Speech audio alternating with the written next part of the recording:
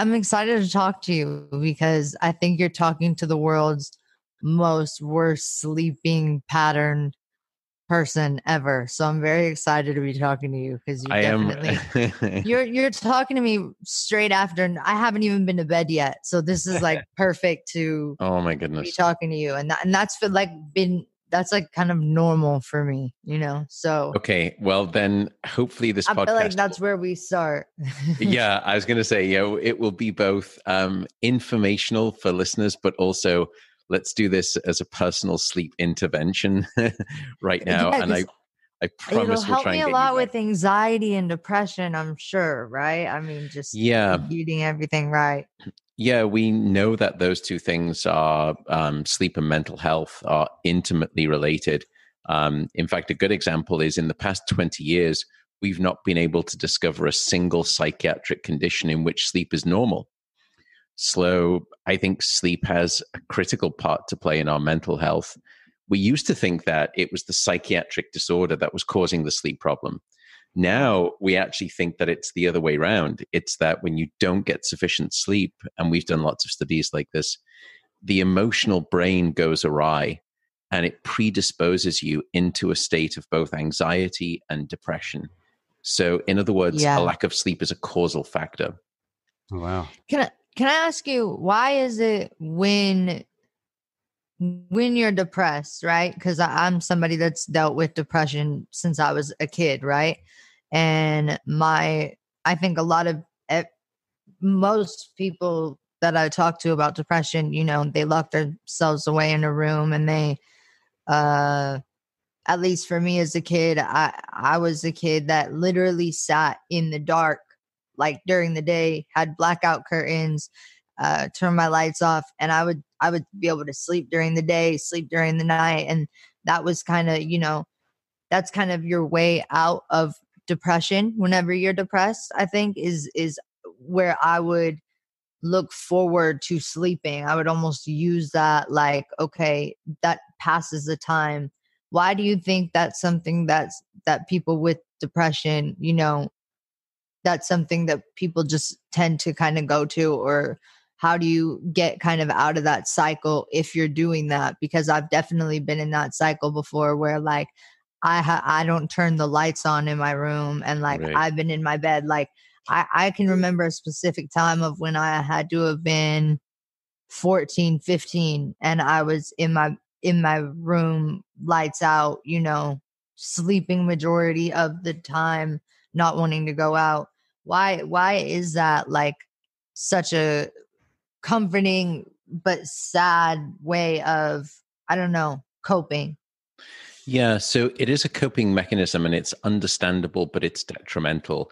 The reason that it's understandable is that when you are depressed, what you have is a symptom called anhedonia. In other words, you just don't get much pleasure out of life. And more importantly than that, which comes directly onto what you're saying, is you don't want to engage with life. You want to socially withdraw. And the best way to do that is just to sit in the dark in your bed. And that's what a lot of people do with depression. And over the past 10 years in research, we mistreated this. We called it hypersomnia. We thought that people with depression were just sleeping a lot longer. If you look at the data, what's happening is people are staying in bed longer. They're not sleeping longer. Why are they That's staying what in I bed do. longer? They're staying in bed longer because they don't want to face the world and they want to stay in bed. And what's problem? And so that's why I say it's understandable, but I also said it's problematic. The reason it's problematic is that we are diurnal creatures. And what I mean by that is we should be awake and exposed to daylight during the day, and we should be asleep at night and exposed to darkness at night. And when you are not getting out during the day and you're not getting daylight, your brain gets confused. It doesn't know when it's day and night. So it doesn't get the instruction of when you should be sleeping and when you should be awake. So think of it like this beautiful sort of like peaks and valleys. During the day, when you get light exposure, the brain gets light and it shuts off a hormone called melatonin. And that shut off of melatonin says, okay, it's daytime, you should be awake, wake up. And then when you get darkness at night, that hormone is released, melatonin, and it says it's nighttime, it's time to sleep. But if your brain is constantly bathed in light, or sorry, when your brain is constantly bathed in darkness and not getting any light during the day, it doesn't know where it is on the 24-hour cycle. So no wonder what happens then is that you kind of nap during the day, you're a little bit sleepy, but you're not really awake. And then at night, you're not really asleep, you're kind of awake because you don't have nice peaks and valleys. So the way to break that cycle is to get out of bed, get light exposure, and get social exposure. Right.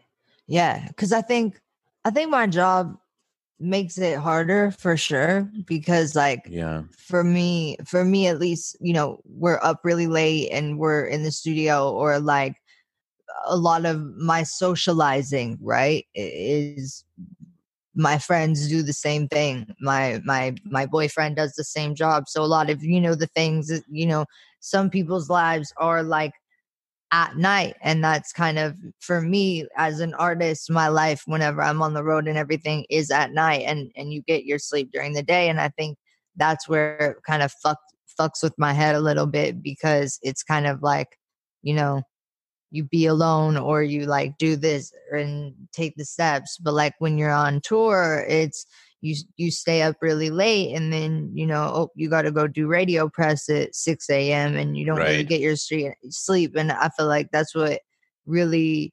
there were multiple reasons why I was very mentally healthy when I was on tour in 2018. But I definitely feel like rest was one of them, because that was something that I was not getting in any way. Yeah, it's so true. I mean, two things that you described there. The first is that you are sleeping against the way Mother Nature designed you. So it took about 3.6 million years to design this sleep cycle in human beings.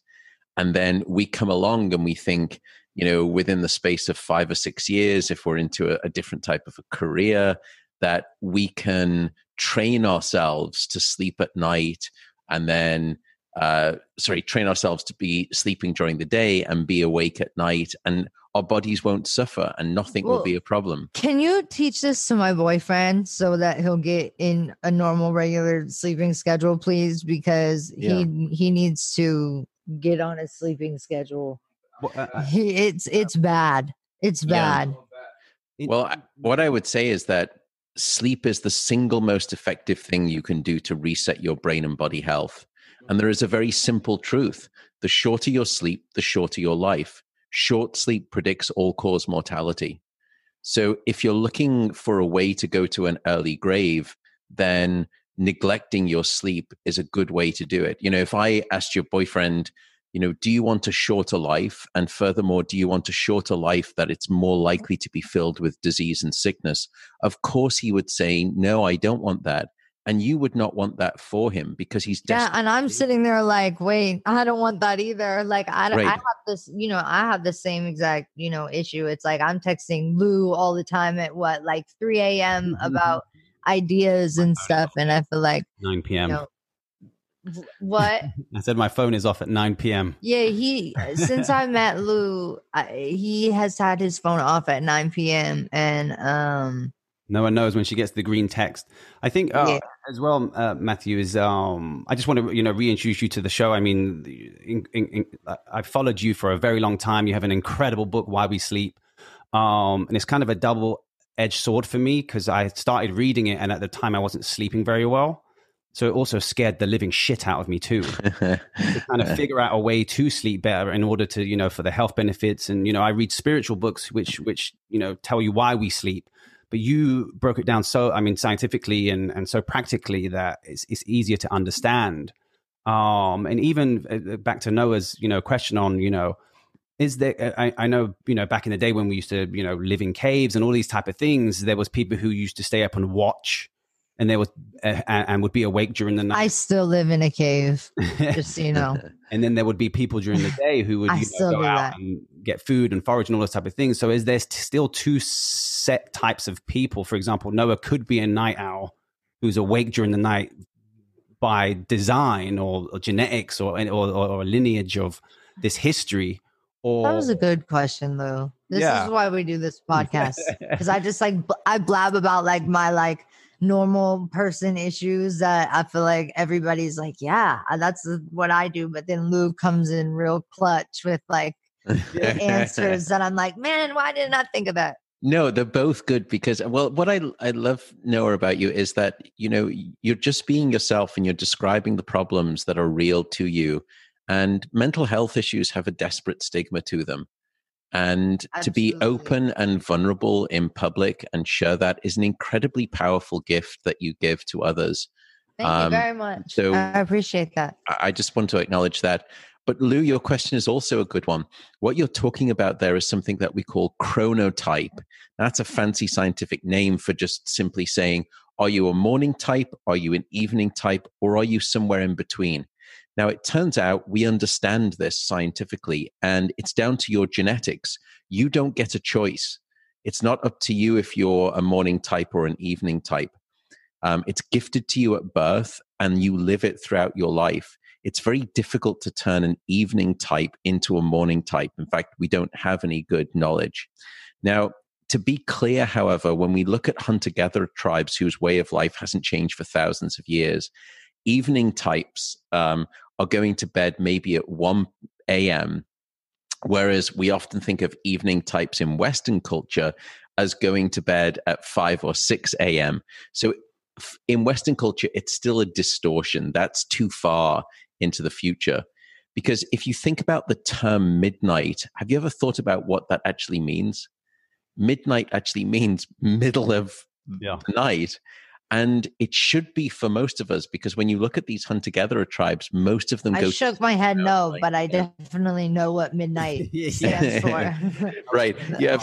You're like, do you know what midnight means? I'm like, no, actually. I was thinking you're going to explain some really deep thing. I'm like, is midnight my next tattoo? And you're like, literally middle of the night. Well, it's middle of the night in terms of your sleep cycle, because when you look at these tribes whose way of life is very naturalistic, they typically go to bed around 2 hours after sunset, around 9 p.m., and they wake up a little bit before dawn. And so our natural sleep rhythms have been desperately changed by modernity. And so it's not to say that, Noah, you couldn't be an evening type. In fact, I think you probably are a strong evening type. Can I ask a question? Yeah, please do. Because this would maybe give you like some little like more insight on me. And this might be bad, and you can tell me if this is bad and if this is part of my depression and if this is just me being what you're explaining to me right now. I'm happier going about my quote unquote day at nighttime too. Like I enjoy like evening. Like I get excited for it to be evening. And like that's just kind of like when I feel more like, I don't know, like it takes me a while throughout the day. And I don't know if that is just because of my sleeping schedule, but I've always been, even as a kid, I was going to bed, before school. I am a bat. And I don't know. Is that something? I kind of forget where I was going with that question, but like, I don't know. I kind of just like have always been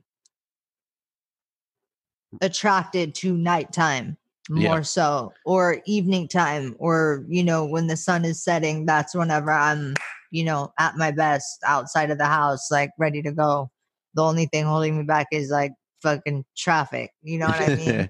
So I usually like, leave my house at the midnight hours.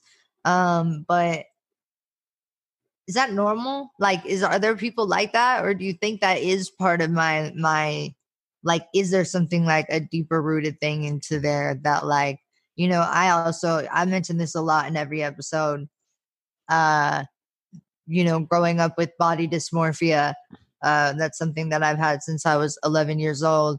And I feel like there was a lot of times where I'm not really so much like that anymore. I get anxiety about it. I do a lot of therapy and, I've worked really hard to get through that. But I remember as a kid, like I didn't want to go in no bright rooms. I didn't want to go in anything. Right. I wanted, I feel like that's what almost got me to the point. I don't know, maybe that's what adapted me to liking nighttime so much, where it became kind of almost a bad habit, because I would want to be in a dimly lit room because I didn't want people looking at me, Right. because I felt ashamed.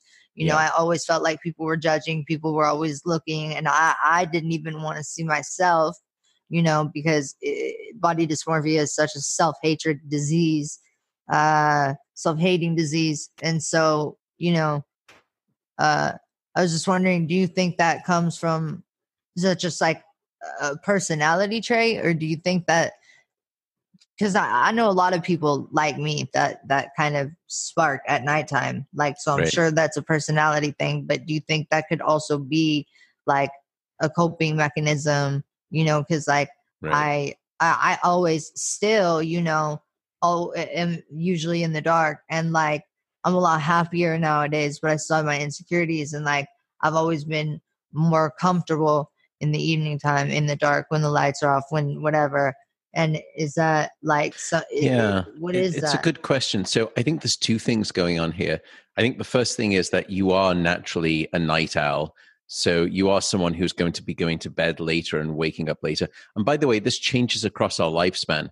When we're young kids, we'll typically be, even if we want to stay up late, we'll typically be going to bed earlier than we would as teenagers or in our 20s. And then as you get older, you start to go back in time. So you start to go to bed earlier and earlier. And Lou is a good example of that.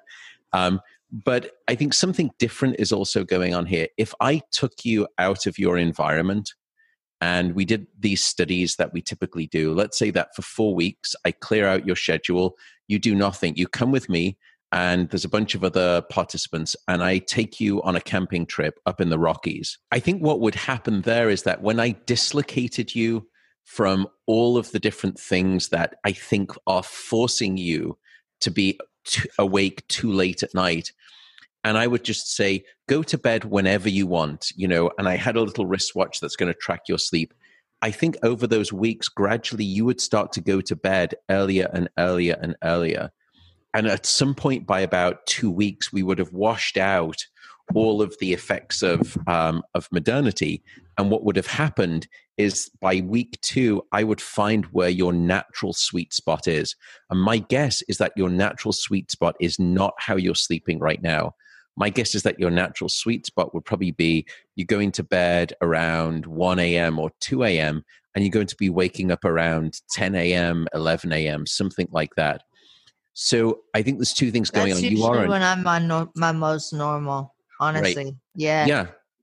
But it's weird, during quarantine, I just started napping a lot. It didn't matter how much sleep I got at nighttime. Mhm. Like, I was just sleeping all the time. And that's kind of like carried into, like, I mean, it's still quarantine to me. Like, we don't, I'm not doing Right. anything. You know what I mean? Yeah. So I don't know. It's weird. I feel like I've been overly sleeping a little bit, like, and I feel like, um, I like to talk a lot about my mental health, just because I feel like that's what reaches my listeners, and that's definitely something people hear a lot from me with this pandemic. And when people should be inside and not, it's easy to get into that bad habit of just laying around and sleeping, Right. and that starting up your depression and starting up your triggers, whatever that may be. I saw a lot of people That's struggling, right.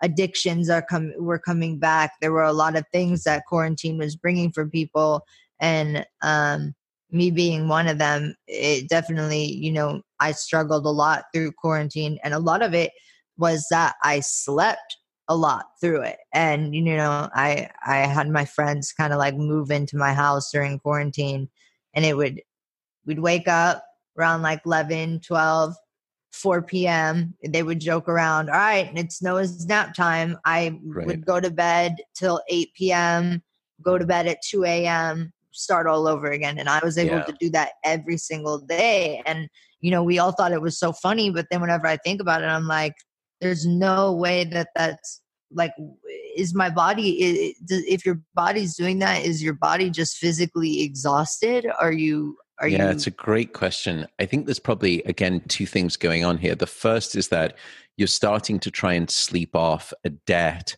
that you've been accumulating in the weeks before. And quarantine has given yourself the chance to try and take some of that debt back. Now, unfortunately, sleep is not like the bank. You can't accumulate a debt and pay it all off at some later point in time. It doesn't work like that, sadly. However, I think what's also happening is that naps are quite dangerous. Naps can be a double-edged sword. And the way it works is that from the moment that we all woke up, a chemical has been building up in your brain called adenosine, and it's the sleepiness molecule. And the longer that you've been awake, the sleepier that you feel. And then after about 16 hours of being awake, you should be sleepy enough to fall asleep and then stay asleep for 8 hours. But what happens is that when we sleep, we remove all of that sleepiness chemical. It's like a pressure valve on a pressure cooker. You just release some of that sleepiness. So why is this relevant to naps? Well, it's relevant to naps because let's say that you woke up at 11, as you mentioned, and you're building up all of this beautiful sleepiness, all of this sleep pressure, but then you take a nap at 4 p.m., and that nap takes away some of that healthy sleepiness. So no wonder come 1 a.m. or 2 a.m., you're not tired. Why? Because you don't have enough of that sleepiness still because you took a nap. Right. So the advice is to try and get your sleep schedule back into good, healthy conduct.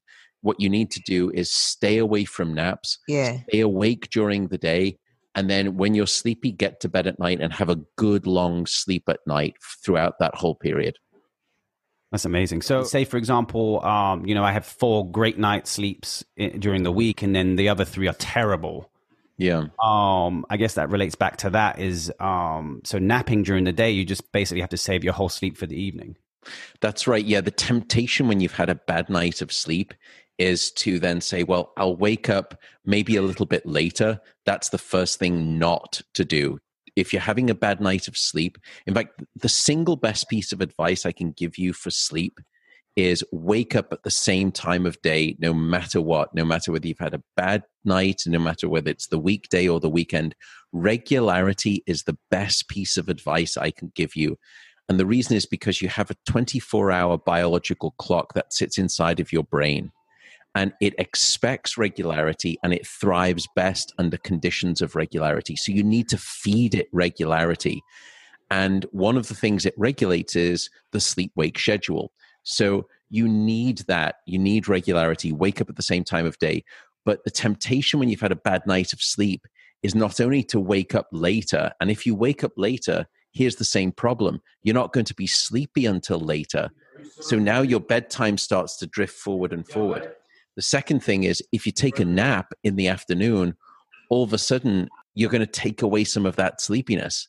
And so now after that bad night of sleep, you take a nap in the middle of the day and you're setting yourself up for another bad night of sleep because you haven't allowed yourself to build up that sleepiness. So the rule is regularity. And secondly, no matter what, if you've had a bad night of sleep or it's the weekend, don't nap during the day. Build up all of that healthy sleepiness. That will give you the best chance for a good night of sleep.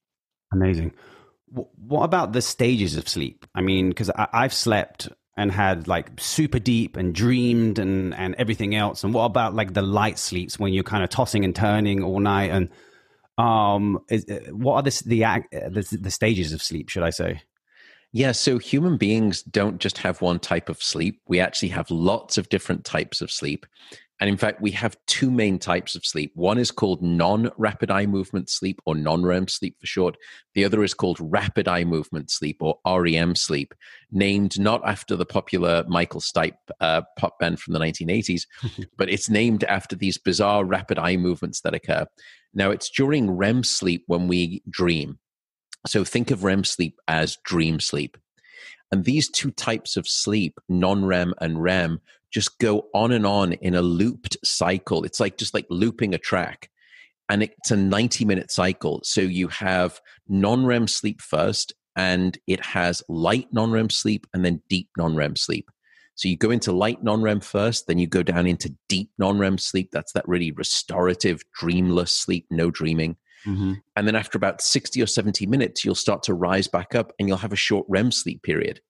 And then back down into non-REM sleep you go, and then back up into REM sleep. And you do that every 90 minutes throughout the night. And it creates this standard 90-minute cycle of sleep.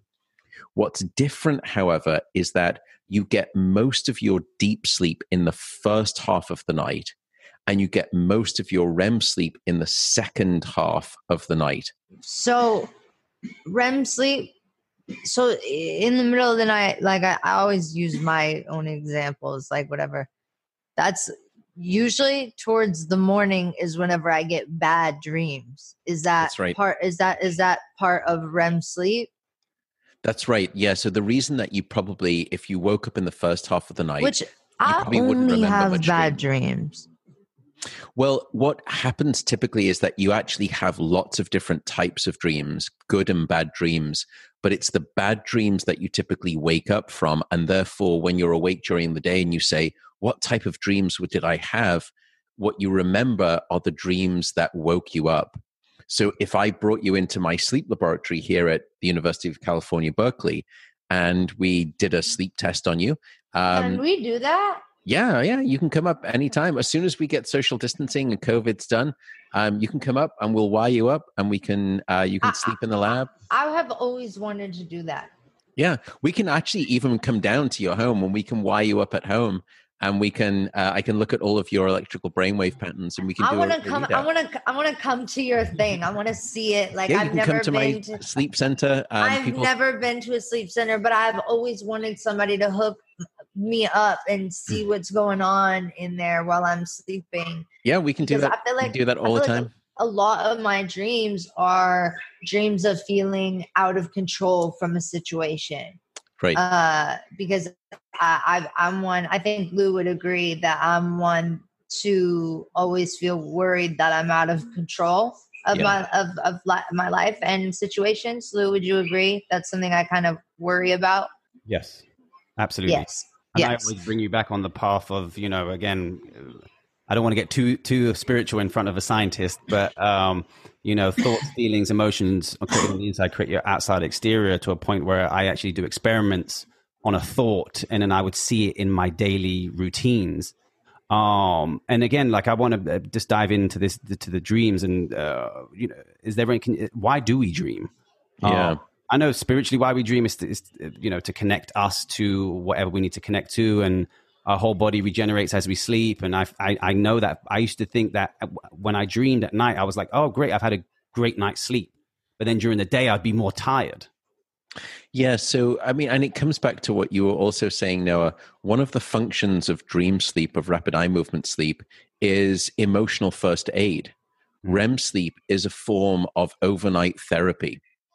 And we know that if you don't get your dream sleep, you're far more likely to be predisposed to psychiatric illness.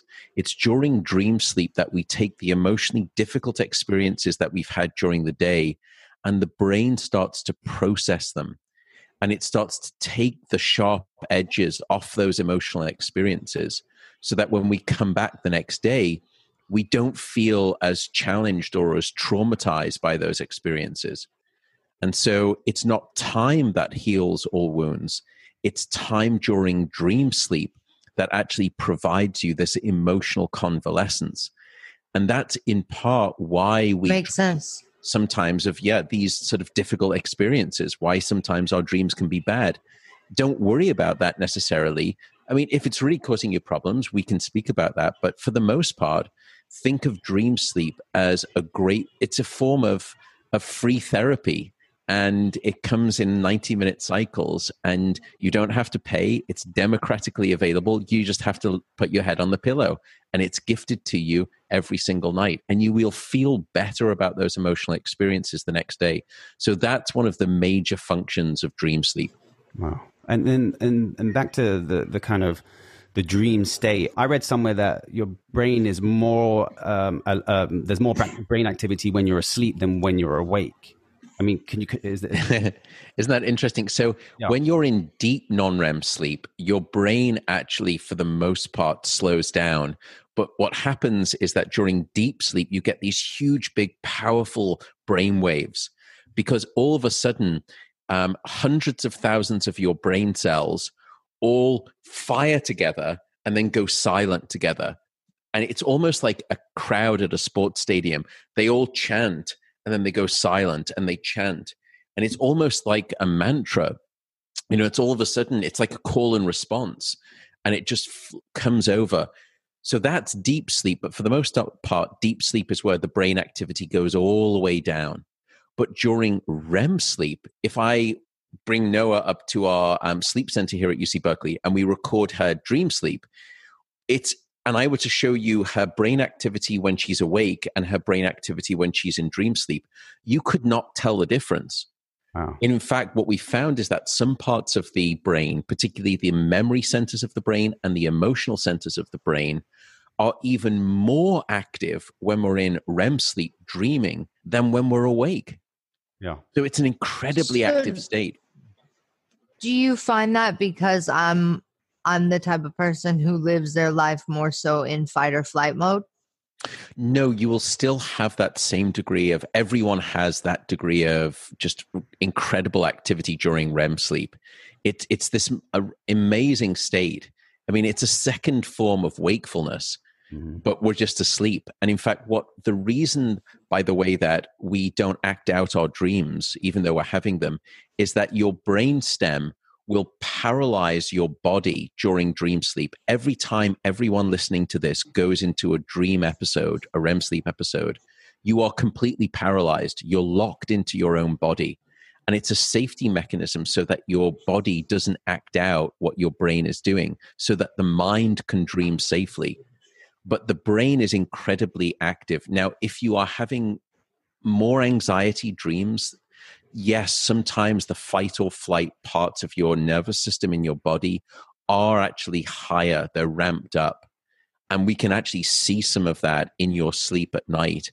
In fact, sleep is a good time for us to actually see how badly is your body doing in terms of its anxiety. It's an expression, it's a window of expression of the body's anxiety. Yeah. There's also something really beautiful that I found about sleep, because like I feel like when everything is like feels really, really crazy and like, you know, the worst of the worst shit could be happening to you, there's always that like, it'll be the tiniest bit better in the morning. Just go to sleep. And Yes. there's always something about the next morning where it's not so hard. Yeah. And I feel like that one night of sleep of just shutting off like really helps you. And I feel like that helps a lot with healing. Yeah, it's a beautiful description. I mean, I think it's the reason that we have all of these sayings where people will say, you know, don't worry, it will feel better tomorrow, or tomorrow's another day, as if there's something that happens within the night in between 2 days that gives you this emotional benefit, this emotional first aid. And in fact, there's a lovely phrase. There was an American entrepreneur, E. Joseph Kostman, and he said that the best bridge between despair and hope is a good night of sleep. And that's exactly what we now see in the scientific evidence. That's amazing. What about other things like diet and lack of sleep? I know if I eat a heavy meal and it's say I order food in my sleep. No, this isn't an exaggeration. Yeah, some people will forget and do things in their sleep that they don't recall, but there is a very strong link. I Postmates in my sleep. I wake up. I smoke a lot of weed though, so that may also. And we can talk about that, which actually suppresses your dream sleep. Yeah, so that's no good. Yeah, so unfortunately, yeah. So THC, yeah, alcohol, and let's talk about caffeine, alcohol, and THC. So THC, unfortunately, it helps people, quote unquote, fall asleep faster, and that's why a lot of people use it. The problem is that it blocks your REM sleep. It decreases the amount of dream sleep. So you're not getting as much of that emotional first aid because the THC is in your system and it's blocking your dream sleep. The same is true for alcohol. Many people think alcohol, like having a nightcap in the evening, it helps them fall asleep and stay asleep. That's not true. Alcohol is a sedative, and sedation is not sleep. But when you have an alcoholic or a couple of drinks in the evening, you're just sedating your brain. You're not going into natural sleep. The second problem with alcohol is that it fragments your sleep. So you wake up many more times throughout the night. You typically don't remember them, but then you wake up the next day and you feel completely unrefreshed and unrestored by your sleep. And then the third problem with alcohol is that it will also block your dream sleep, but it does it by a different chemical mechanism. So I think that's one of the dangers with sort of using some of these things. Now, CBD, we just don't have enough evidence on. CBD doesn't seem to have the detrimental effects on REM sleep that THC does. So some people are now leaning towards CBD, but in truth, as a scientist looking at the data, we just don't have enough information right now to really understand what's going on there. But sorry, Lou, I don't know if I really got to your question though. No, I was just going to talk about the diet and like when I eat a heavy meal at night, I'm always tossing and turning at night. Whereas if I streamline my meal as the last meal, yes, sleep a lot better, or should I say? And even sometimes, I'm obviously with herbal supplements and things like magnesium. If I take 2 magnesium of an evening, I am gone, and I can stay consistently asleep for. I mean, it's only over the last month or so where I've been sleeping, and then the baby has woken me up at like 6 a.m. and I'm like, wow, this is amazing. Yeah, so there's actually sleep and diet, it's a two-way street. It's a two-way interaction. So the first thing is, if you're eating too late, you typically have disrupted sleep. And what we found is that diets that are high in sugar and processed food and low in fiber typically result in really bad sleep. So diet can affect sleep, but sleep probably even more powerfully affects your diet. So most people will tell you, when I'm not getting enough sleep, I'm usually I'm more hungry, and I usually eat worse foods. This is no coincidence. So when you are not getting sufficient sleep, there are 2 hormones that control your appetite, and they go in the opposite directions that you want. The 2 hormones are called leptin and ghrelin. Now, they sound like hobbits, but trust me, they're not hobbits. They're real. Now, leptin, when it's released by your brain, it tells your body you're full, you're satisfied with your food, you don't want to eat anymore. Ghrelin does the opposite. It's the hunger hormone. And it says, no. Even though I know you've just had a meal, you're still hungry. You want to eat more. Now, when you're not getting enough sleep, leptin, which is the signal of I'm full, stop eating, that goes down. But ghrelin, the hormone I don't that think says my you're body hungry, has that. it goes up.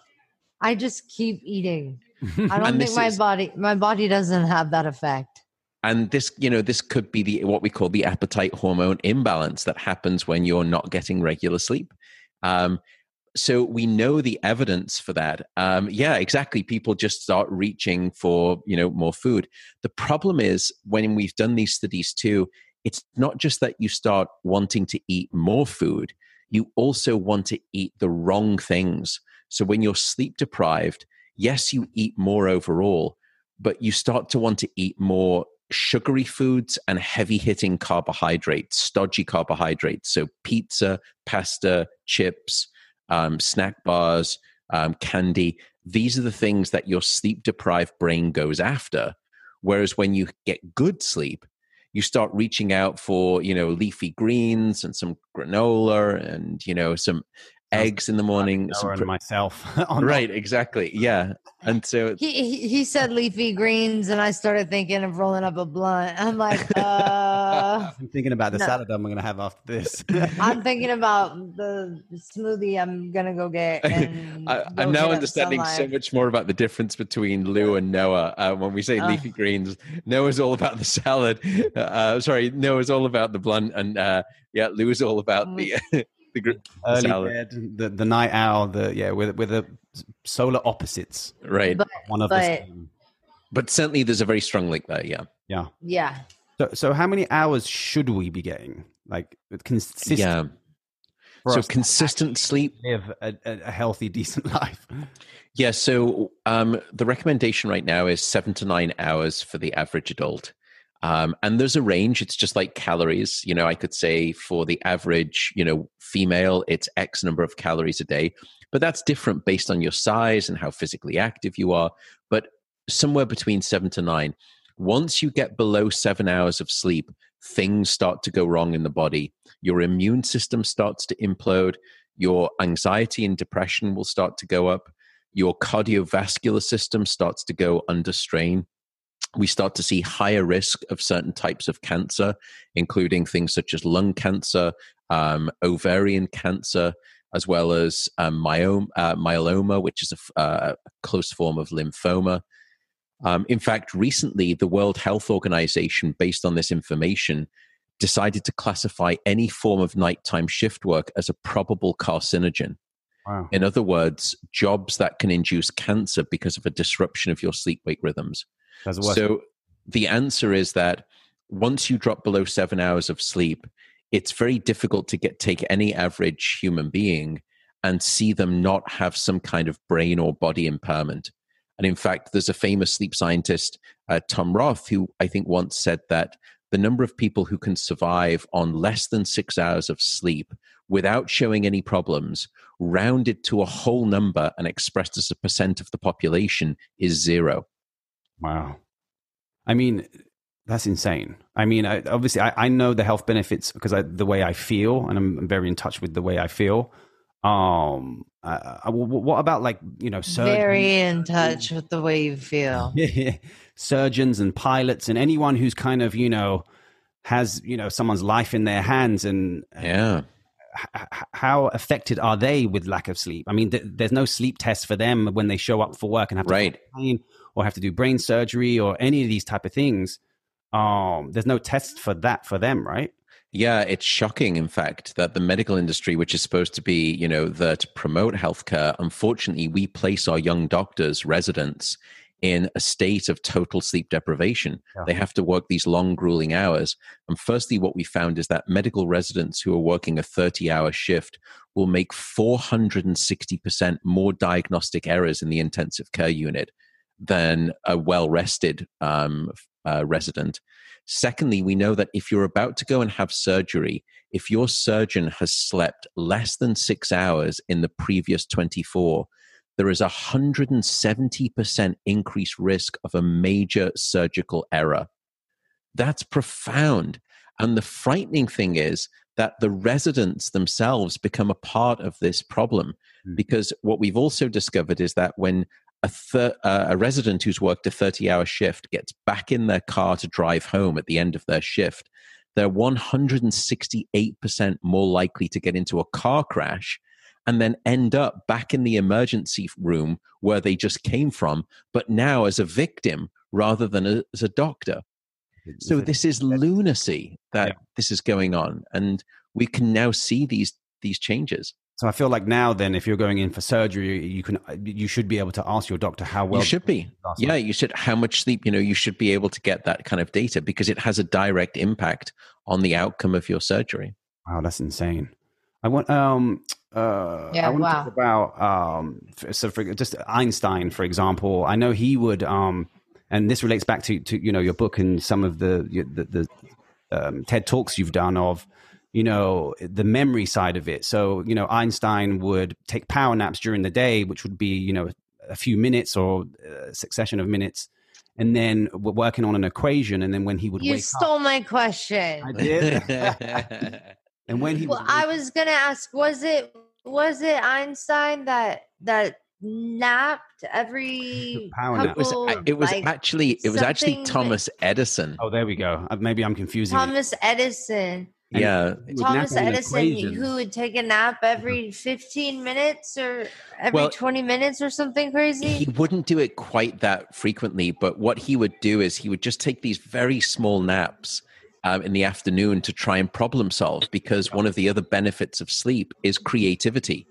That we often think, well, we have to be sleep deprived to be creative artists. It's the opposite. In fact, your creativity goes down when you're not getting enough sleep, and it goes up when you are. And so what he used to do is he used to rest back in his chair, and he would have this little system that would wake him up, and he would just fall asleep. You know, that kind of sleep onset period where you're just transitioning into sleep and you kind of have these strange little miniature dreams and these little creative periods. Yep. And he would use it to create these sort of what he called the genius gap. And it was this gap of consciousness where you would fall asleep. And I call that ideas. Pain if you have to wake up from that. And some people call it pain too. But, you know, there's been Keith Richards has a lovely line in his autobiography about sleep and creativity. Every night he used to go to bed with, well, probably lots of different things, but one of the things he used to go to bed with was a tape recorder and his guitar in his bed. And one morning he woke up and he said he noticed that the tape had run through all the way to the end. So he rewound the tape and he hit play. And he said there in some ghostly vision were the opening chords of Satisfaction, the most famous song with the Rolling Stones. And he'd come up with it in a dream. And then he said it was followed by 42 minutes of snoring. And then the tape ran out. But we can see dream-inspired creativity time and time again in artists. Lots of it. No, you have to fall asleep in front of the piano. Yeah. And then record. Very easy for me. I'm always about to fall asleep, it feels like. Chronic sleep deprivation. We're going to solve that. I always laugh and I'm like, I feel like I haven't slept since 2013. Okay. We'll continue to speak offline. We'll solve this. I know. It's like, yeah, it's honestly, yeah, no matter what I do, like whenever I'm like really on a schedule and like working a lot, like I feel like I'm like better, but like I've always just been like a sleepy human being. Yeah, and it could just be that, you know, sleep has never been as particularly well structured for you, and it's been always difficult to get, perhaps even since as a child. But what we do know is that everybody is capable of healthy sleep, at least when you're young and healthy. You are capable of a natural, normal sleep pattern. You just have to give yourself the right ability and the right environment to get that sleep. And if you do, sleep will take care of itself. You don't have to worry about sleep. Yeah. But what you can't do is fight sleep by creating a schedule and a lifestyle that fights against sleep, because the elastic band of sleep deprivation can stretch only so far before it snaps. Yeah. And it can snap if you all of a sudden go to the doctor and you find a lump somewhere on your body, or it can snap because you have an episode of suicide ideation and you feel like you want to take your own life. And there's a very strong relationship between a lack of sleep and suicidal thoughts, suicide attempt, and tragically suicide completion. So somewhere along the way, a lack of sleep will get you. You can't hide from it. Yeah. Is there any techniques that how well do you sleep? I'm dying to know that. And are there any techniques you use that would help anyone to get a good night's sleep? Or obviously, there's so many different components to actually get night's sleep. So I think there are 5 things that you can do tonight to start getting better sleep. Number 1, we've already spoken about, which is regularity. Set a schedule. Don't deviate from it. Have an alarm that is a to-bed alarm and a wake-up alarm. The second thing is get daylight during the day and get darkness at night. Make sure you get at least 30 to 40 minutes of daylight before about 2 p.m. if you can. So daylight during the day and then lots of darkness at night. Mm-hmm. The third thing is temperature. Your body needs to drop its core temperature by about 1 degree Celsius or about 2 to 3 degrees Fahrenheit to fall asleep. I sleep pretty cold. Yeah, so sleeping cold is a good thing, Noah. And when you're in a cold room, you're taking your body in the right direction for good sleep. Your body needs to get cold to fall asleep, and then it needs to stay cold to stay asleep. So cool bedroom temperature around about 68 degrees Fahrenheit is ideal, or about 18 degrees Celsius. That's perfect. That's the magic number. And then that's the magic number at my house. That is, you're dialing that in just perfectly. The other 2 things, the next thing is don't stay in bed awake. One of the big problems is that if you are in bed and you're awake, your brain learns an association, which is that your bedroom is this place of being awake. And you need to break that association. Wow. I think you're on mute. Sorry, Noah. Bed is for sleeping. That's right. Bed is for sleeping and turns romantic into some activities. Place that you want to hang out in, right? Right. And you shouldn't do that, because then all of a sudden your brain, when it gets into bed and you actually want to sleep, it thinks, well, hang on a second. This thing called the bed is this place where I'm awake. So if you're lying in bed awake, get out of bed, do something else. And the analogy here would be, you'd never sit at the dinner table waiting to get hungry. So why would you lie in bed waiting to get sleepy? And the answer is you shouldn't. You should get out of bed, do something different. The final two things are alcohol and caffeine, and we've already spoken about those. Try to stop caffeine at least 8 to 9 hours before you expect to go to bed. I know that's hard for some people. And then avoid alcohol in the evenings before bed. The politically incorrect thing to say. I don't drink either. So I'm like off track, but on track. I'm like, I do this, I don't do this, I do this, I don't do this. Soda's a no-go for me. Alcohol's a no-go for me. That's great. That's great. Yeah. You're doing lots of good things, and then maybe some of the regularity, you will be perfect. And try coming off the THC if you can, at least before bed, and maybe try CBD or something else instead. That can really help your dream sleep. I'll try. Just a couple more questions, Matthew. In terms of, like, say, phones or computers or TV, how does that adversely affect your sleep? Or should there be a cutoff time? Cutoff point before sleep? It's a really important point, especially for young people, because our phones are typically a huge trigger of social anxiety and depression. And when you are activated by your phones, you're not going to sleep, or you're not going to sleep well. So there's probably two pieces of advice. Firstly, try to make your bedroom technology free. Try to just leave your phone outside of your room. I know it's hard. Give it a try. And then when you wake up in the morning, don't make it the first thing that you do. See if you can just give yourself 5 minutes. All I ask is 5 minutes. Yeah. Don't check your phone. Just brush your teeth, get out of bed, make yourself, cup of coffee, cup of tea, whatever it is. Just give yourself 5 minutes, because otherwise your brain wakes up anticipating this flood of anxiety that comes washing in, because the first thing that most people do when they wake up is they reach for their phone, they open it up, and all of these triggers come into our lives. That shouldn't be the way that we expect to wake up. It's not a good way to start your day. And your brain will not sleep as deeply if it's expecting that. It's called anticipatory anxiety. And you shouldn't. Yeah, you just wake up with straight anxiety. Yeah. And expecting that anxiety, it's coming. So try to give yourself the compassion, the self-compassion, to keep that phone outside of the bedroom, and give yourself 5 to 10 minutes before you check it every day. If you have to bring your phone into the bedroom at night, my typical rule of thumb is that you can only use it standing up.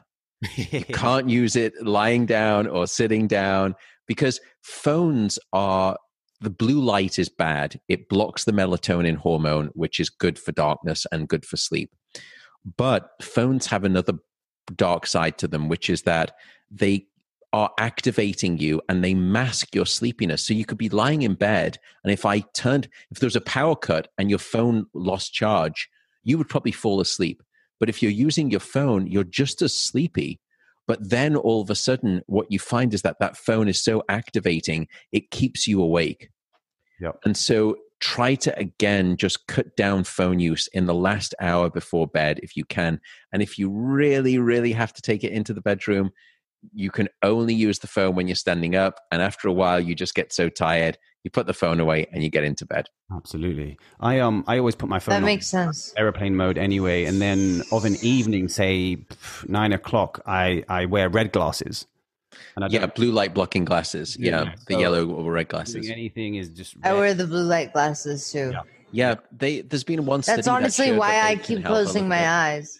I have a migraine, and I when I look at my computer, it gives me migraines, and I don't have my glasses with me, and I keep closing my too eyes because activating. yeah. Okay, we should let you go, and I should No, probably. I'm depart as good. well, No, but, I'm good. But like, it's funny you brought that up because that was something that like my car was put into a shop and my blue light glasses were in there, and it's just funny because like it's totally been giving me migraines and like fucking me up the whole week. Yeah, they can impact your sleep. Yeah. Just one more question, Matthew. Because as I know you have to go.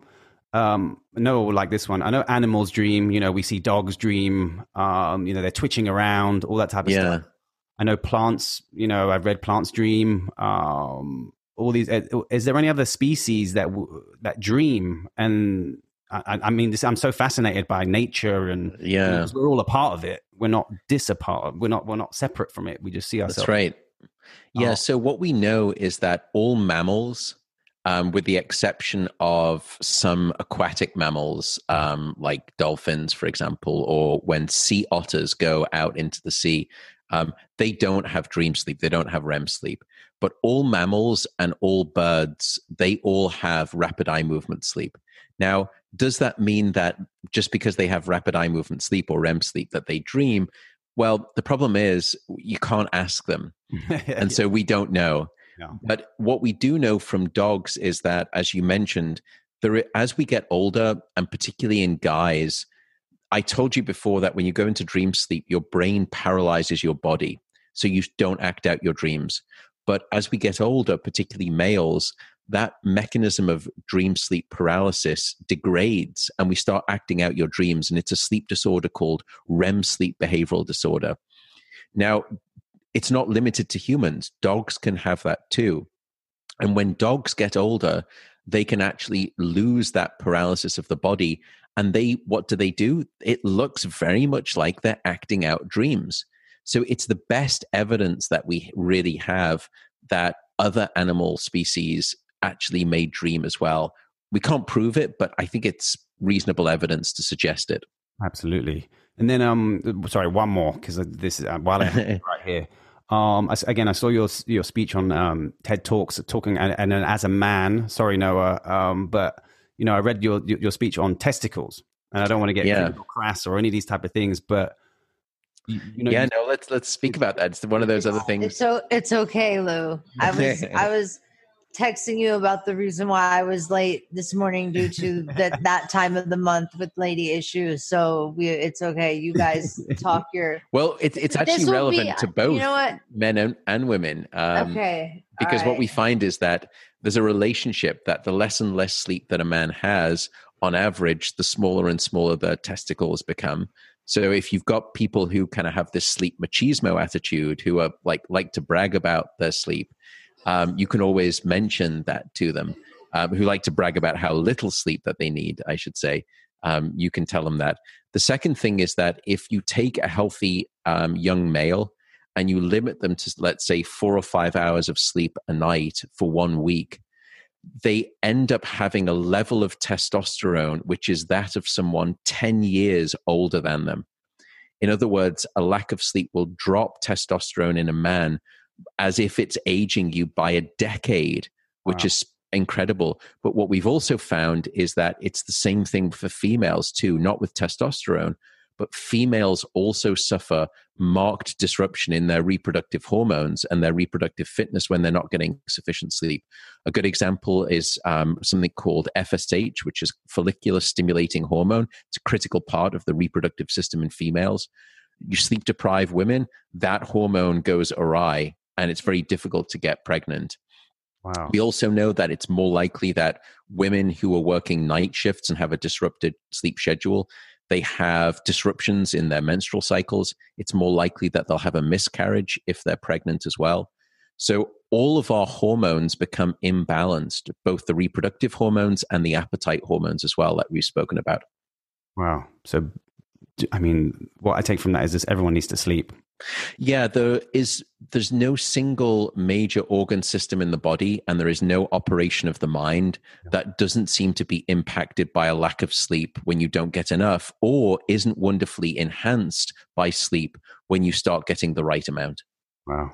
Yeah, because I mean, obviously, for me as well, I can feel it in myself that when I get a good night's sleep, my whole body and everything, my liver functions better. I go for a run, I'm running better. Like all these trickle-on effects that are all linked to my sleep. Yeah, I mean, sleep is, it's the Swiss Army knife of health. Whatever ailment that you're facing, it's got a tool in the box. And you should think of sleep not as an optional lifestyle luxury. Sleep is a non-negotiable biological necessity. Yeah. It is your life support system, and it is Mother Nature's best effort yet at immortality.